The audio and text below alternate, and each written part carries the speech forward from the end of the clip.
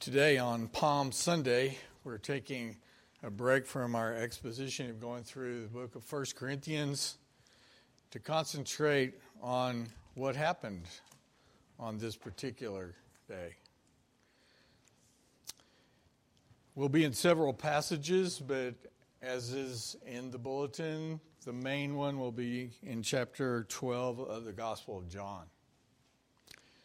Well, after months of going back and forth all over Galilee, Samaria, Perea, and portions of Judea, Jesus crossed the Jordan River and thus was back in Judea for good.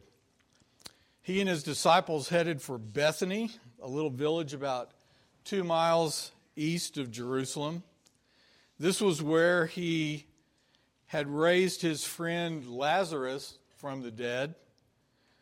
This miracle was not just for the benefit of Lazarus. Think about it. How many people have to die twice? It was for his benefit for a little while to stay on this earth. But besides the benefit to him and his sisters, Mary and Martha, it was a major sign of who he was, the Messiah who had power over life and power over death itself.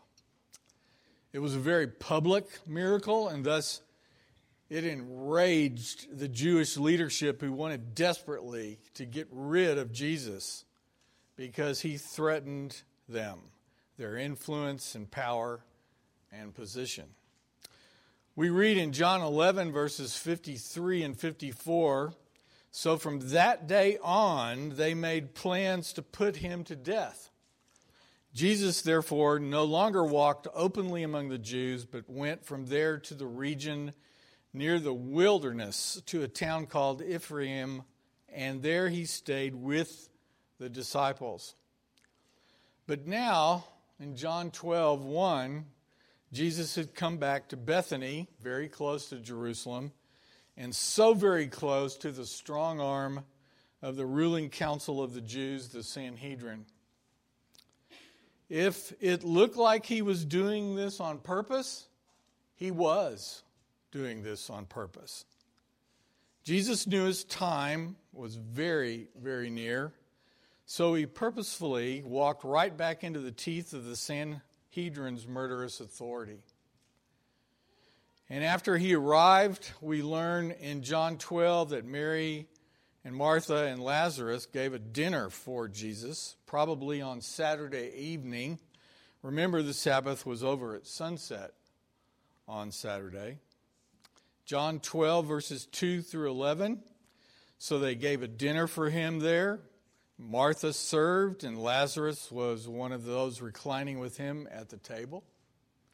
Mary, therefore, took a pound of expensive ointment made from pure nard and anointed the feet of Jesus and wiped his feet with her hair.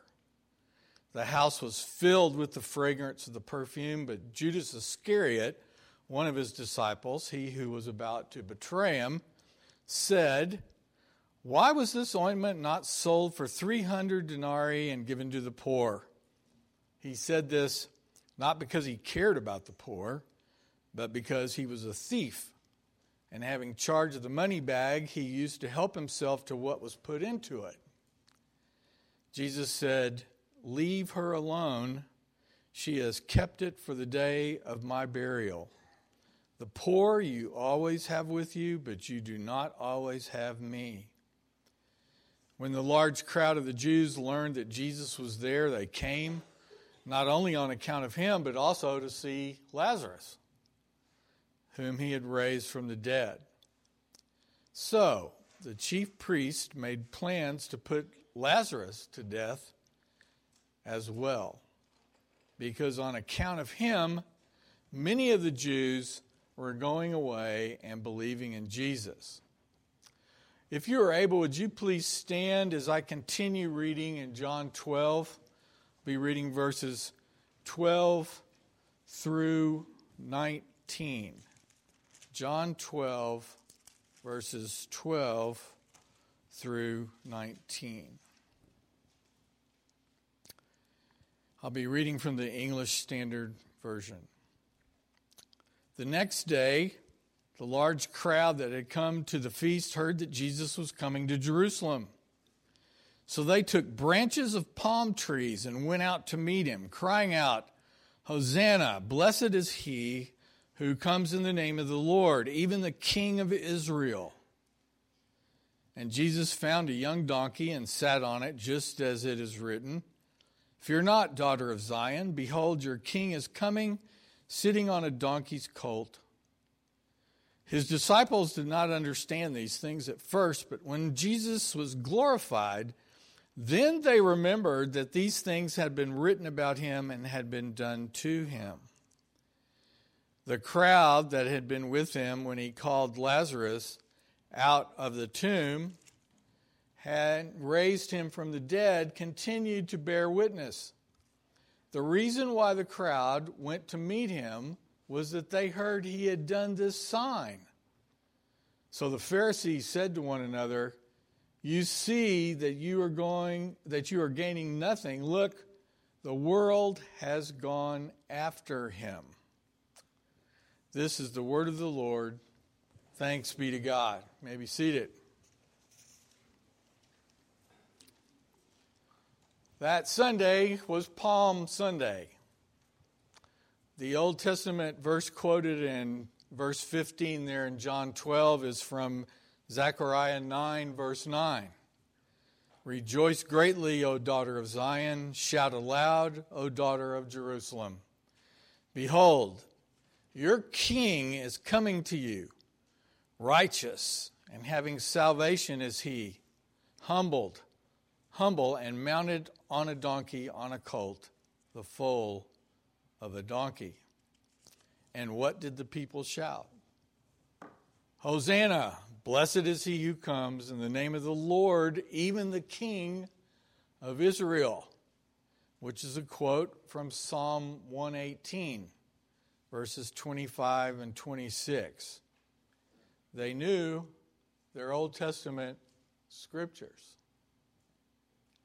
Hosanna is a Greek translation of the Hebrew word in Psalm 118, is a transliteration, of the Hebrew word in Psalm 118, meaning "save us now." So if we read Psalm 118, 25 through 26, let's read it that way. "Save us now, we pray. O Lord, we pray, give us success. Blessed is he who comes in the name of the Lord. We bless you from the house of the Lord." This crowd, to a large degree, was proclaiming Jesus as the Messiah. These were mainly pilgrims from the countryside who had come to Jerusalem for Passover at the end of the week. Many of these were from Galilee, where Jesus had spent most of his time. Now, in saying that, what is being inferred? These people had seen and heard him more than all these other people, especially the people in Jerusalem. In Jerusalem, he had spoken mainly to the Jewish leadership, a lot of times with very, very harsh warnings and words. Keep that in mind. Well, do these people understand how Jesus saves? Not really. They expected him to establish his kingdom right then and there. That's the kind of salvation they were looking for. We would be no different. This was mainly political, freedom from the oppression of the Romans. Yes, these people did see the signs Jesus performed. They had recognized his authority, but they associated that authority with a deliverance mainly from outward oppression. John writes in verse 16 that even Jesus' disciples did not understand these things at first. But when Jesus was glorified, what? Then they remembered that these things had been written about him and had been done to him. This is interesting, is it not? They used their Old Testament scriptures in recognizing Jesus as the anointed one, the Messiah. And what did they do? They got on board with the Old Testament prophecy. They laid down palm branches and cloaks before Jesus, who was coming on a donkey, exactly as the Old Testament prophesied the Messiah would come. The rabbis of Jesus' day and before actually taught that the Messiah must be greeted this way. Jesus knew exactly what he was doing. Everything he did fulfilled every detail of Scripture. This event is called the triumphal entry for a reason, but there's an even better name for it: the presentation of the King. So on this day, Palm Sunday, we see the beginning of the momentous events of the week Jesus was crucified. Many of these people who greeted Jesus clearly saw the messianic implications of what Jesus had already done. But they probably didn't understand the two-part coming. First, this part, to suffer and to die. And then to come in glory, to vanquish all enemies, judge and rule forever and ever in the new heavens and new earth. Now, Luke gives us a little more clear description about the Pharisees' reaction to Jesus' triumphal entry into Jerusalem and Jesus' response in Luke 19:39 through 40.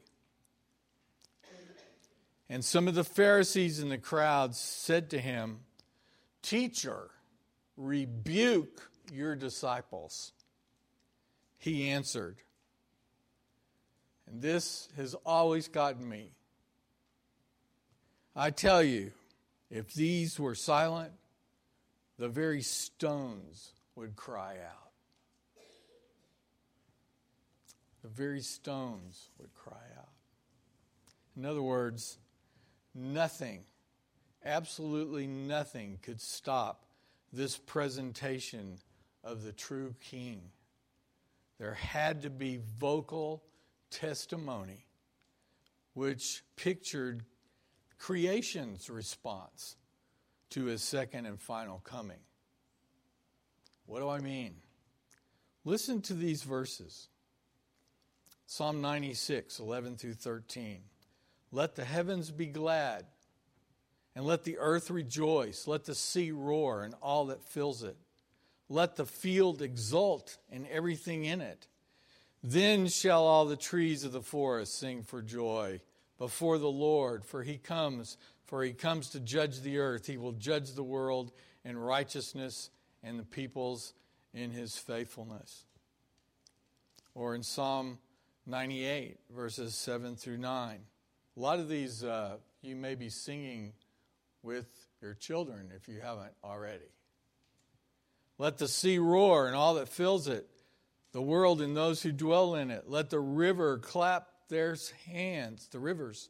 Let the hills sing for joy together before the Lord, for he comes to judge the earth. He will judge the world with righteousness and the peoples with equity. Isaiah chapter 55, verse 12. If you want to sing this, go ahead. For you shall go out with joy. That's my attempt. And be led forth in peace. The mountains and the hills before you shall break forth into singing, and all the trees of the field shall clap their hands. Matthew 3, verse 9. And do not presume to say to yourselves, we have Abraham as our father. For I tell you, God is able from these stones to raise up children for Abraham. I hope you see the emphasis here. This day had to happen. It was prophesied. It was meant to proclaim to the world from the mouths of God's people who had seen him, heard him, and most probably had a very high esteem and maybe belief in him. Maybe these were many of the people who responded to the first sermon in Acts, the 3,000 that believed. Jerusalem was teeming with pilgrims who came for Passover. The one shouting for his crucifixion later, incited by the religious leaders themselves. But there were probably many of these people that were weeping and not shouting. What about that Sunday evening after he came into Jerusalem? Mark 11, verse 11 says, "And he entered Jerusalem and went into the temple. And when he had looked around at everything, as it was already late, he went out to Bethany with the 12. Now remember that in the place Jesus was looking over, the temple, every element and its design in general and specifically, all of it pointed to Jesus, to his person, and to his work. So when he looked things over, did he see a true reflection of God's holiness and man's need of a Savior, a substitute, and a sacrifice? Or did he see something perverted, both in its setup and how it worked? Well, it's now Monday. Let's see what happens. In the cursing of a fig tree and the cleansing of the temple. Both of these events reveal what God's real evaluation is of the nation of Israel in general and the Jewish religious leaders in particular. Both of these evaluations by Jesus are striking, and they're meant to penetrate people's hearts. First, the fig tree. Growing up, this is probably one of the strangest stories for a child to hear. So the rest of you must know it well enough to explain it. Here we go. On Monday, as Jesus and his disciples were on their way to Jerusalem from Bethany, Mark 11, 12 through 14, we read, "On this day, the following day, after Sunday, when they came from Bethany, he was hungry. And seeing in the distance a fig tree and leaf, he went to see if he could find anything on it. And when he came to it, he found nothing but leaves, for it was not the season for figs. And he said to it, 'May no one ever eat fruit from you again.' And his disciples heard this." The first part of April is not fig season in Israel. Leaves appearing means figs in about 6 weeks. So the first to the middle of May. But along with the leaves, little nodules appear, and those nodules are edible. This tree had leaves, but no nodules. And Jesus curses the tree. So what is he saying? As in many places in Scripture, Israel is depicted as a fig tree. So Israel is making a profession, as we just saw in the triumphal entry. But there's obvious problems. Israel makes a profession illustrated by the fig tree and leaf. But it is a false or empty profession for the country, the nation in general, that's illustrated by the absence of the nodules. In other words, Jesus saw the profession, but he knew that as a nation there would be no immediate fruit. The Jewish leadership would use their authority to kill him just 4 days from now. Is there any more striking example in the Bible of how God, in His sovereignty, uses the rejection and evil plan to kill His Son to actually accomplish His redemptive purpose? There is no greater example in Scripture. Acts 2:23.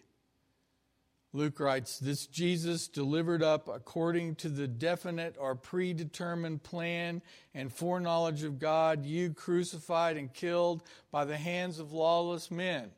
He's quoting part of that sermon. Let me read that again. "This Jesus delivered up according to the definite or predetermined plan and foreknowledge of God, you crucified and killed by the hands of lawless men." Jesus had been teaching His disciples about His upcoming death and the need for it for quite a while before all this happened. But like us, they could not hear what they did not want to know. They could not hear what they didn't want to know. Later, of course, the Holy Spirit opened their eyes to what was going on and why it was necessary.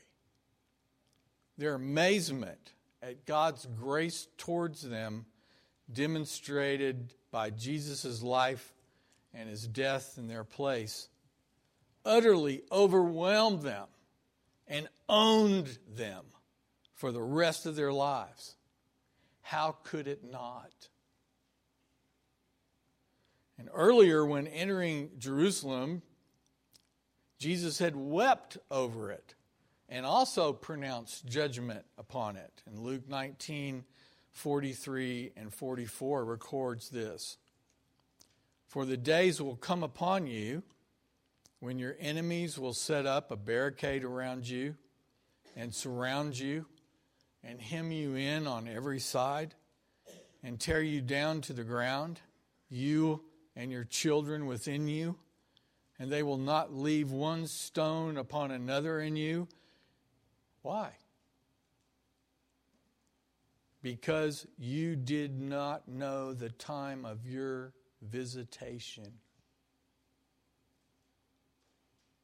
This was literally fulfilled, as most of you realize, in 70 AD when Rome destroyed the city and massacred its inhabitants.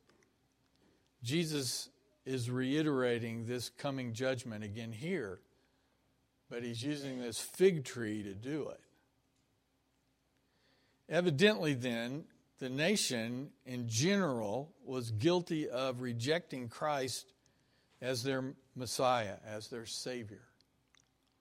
The one they wanted to come, the one they were waiting for eagerly to come, they rejected and had killed. They expected a different kind of Savior. They wanted a different kind of Savior who would do what they wanted Him to do and fix the problems they wanted fixed. What they rejected was God in the flesh, who came to deliver them from their greatest problem, which was not the Romans. It was their sinful hearts. As with all people, we do not want anyone else telling us what to do or telling us our motives and attitudes are sinful. What we do want is to look good to other people. And we actually believe that we can obey in the areas that we are comfortable obeying in. We want to hear that we're okay and that God will just look the other way.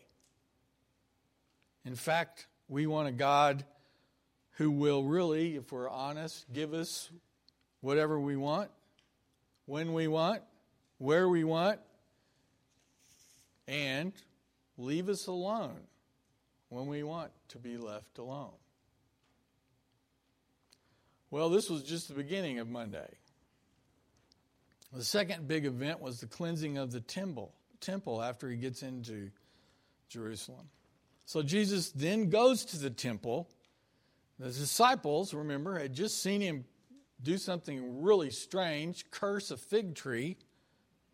But now Jesus displays his absolute authority over all things and over all men and women by something quite a bit more eye-popping than just confronting the leadership in debate or speech. He'd been doing that for a long time now.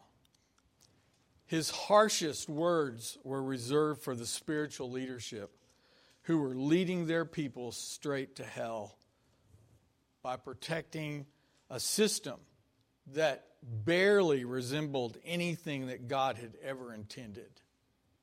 In Matthew 11, Mark 11, 15 through 19, we read there, "And they came to Jerusalem, and he entered the temple and began to drive out those who sold and those who bought in the temple.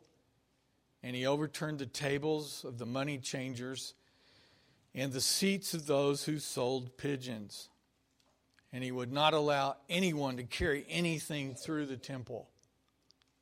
And he was teaching them and saying to them, 'Is it not written, my house shall be called a house of prayer for all the nations? But you've made it a den of robbers.' And the chief priests and the scribes heard it and were seeking a way to destroy him. For they feared him because all the crowd was astonished at his teaching. And when evening came, they went out of the city." This is astonishing for a lot more reasons. Right under the noses of the very men who were trying to kill him, Jesus not only drove out those selling and buying, overturned the tables of the money changers and the seats of the pigeon sellers, and kept everyone from carrying stuff through the temple, he also was teaching and instructing. And his teaching was so astonishing that Luke says the people were hanging on his words, quote unquote. But he went on and did it.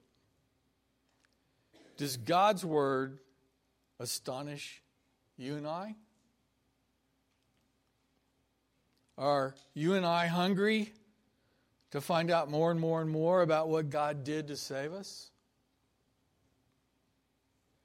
Does your heart yearn to hear about the God who sent his only Son to redeem you from your sin? Your heart will not yearn and hunger if you don't think you need to be saved, that your opinion matters more than his, that there is no real problem. If you realize how dark your own heart is and what your need is, this is good news. This reserves a place for your mouth to say, "Hosanna, praise be to the Lord our King." What a demonstration of his authority and majesty and zeal for the purity of the place that pointed directly to him and his work. And what an indictment of the religious leaders. The people there got a very powerful lesson on what the purpose of the temple really was. And you can just feel the tension and fear as the leaders recognized they were getting exposed for the frauds that they really were. The religious leaders did nothing while he was right there among them because they were afraid of Jesus and the people's response to him. Now, this week, follow these events and think about them, and you can use the bulletin insert that not only has it laid out day by day, but it's got this cool map that'll just make you more confused. And you can use it as a guide, fold it in half to fit anywhere. as you do whatever you do this week. Walk with Jesus during these days. And read John's account, because it takes up most of his gospel. Starting in John 12 with the triumphal entry all the way through chapter 20. And there's long passages of what and how Jesus taught his own disciples on this last week. It is fascinating. And how and what he prayed. Now remember, before the foundation of the world, the Trinity had set this plan up. Jesus had willingly been the one to say, I will go. I will become a man and limit myself to a human body. And I will live this perfect life knowing that he would have to be the sacrifice for us. This is the last week. He came riding on into town, not on a white horse, on a donkey.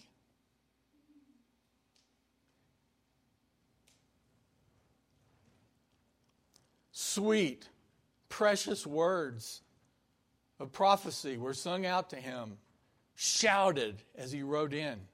The truth. But he had to get through this first, do this first, before victory was won and he could come back the second time, which is what we get to look forward to. We get to celebrate the Lord's Supper this morning. What great timing. Always. The Lord's Supper is not appointed primarily for our physical bodies. Jesus instituted it primarily for our souls. Scripture teaches us that we receive true spiritual nourishment when we focus on and believe Christ. So as we sing, let the words of this hymn refresh and encourage your faith in the Lamb of God. How he did come and was the accepted atoning sacrifice for our sin, and will come again as the King of Kings.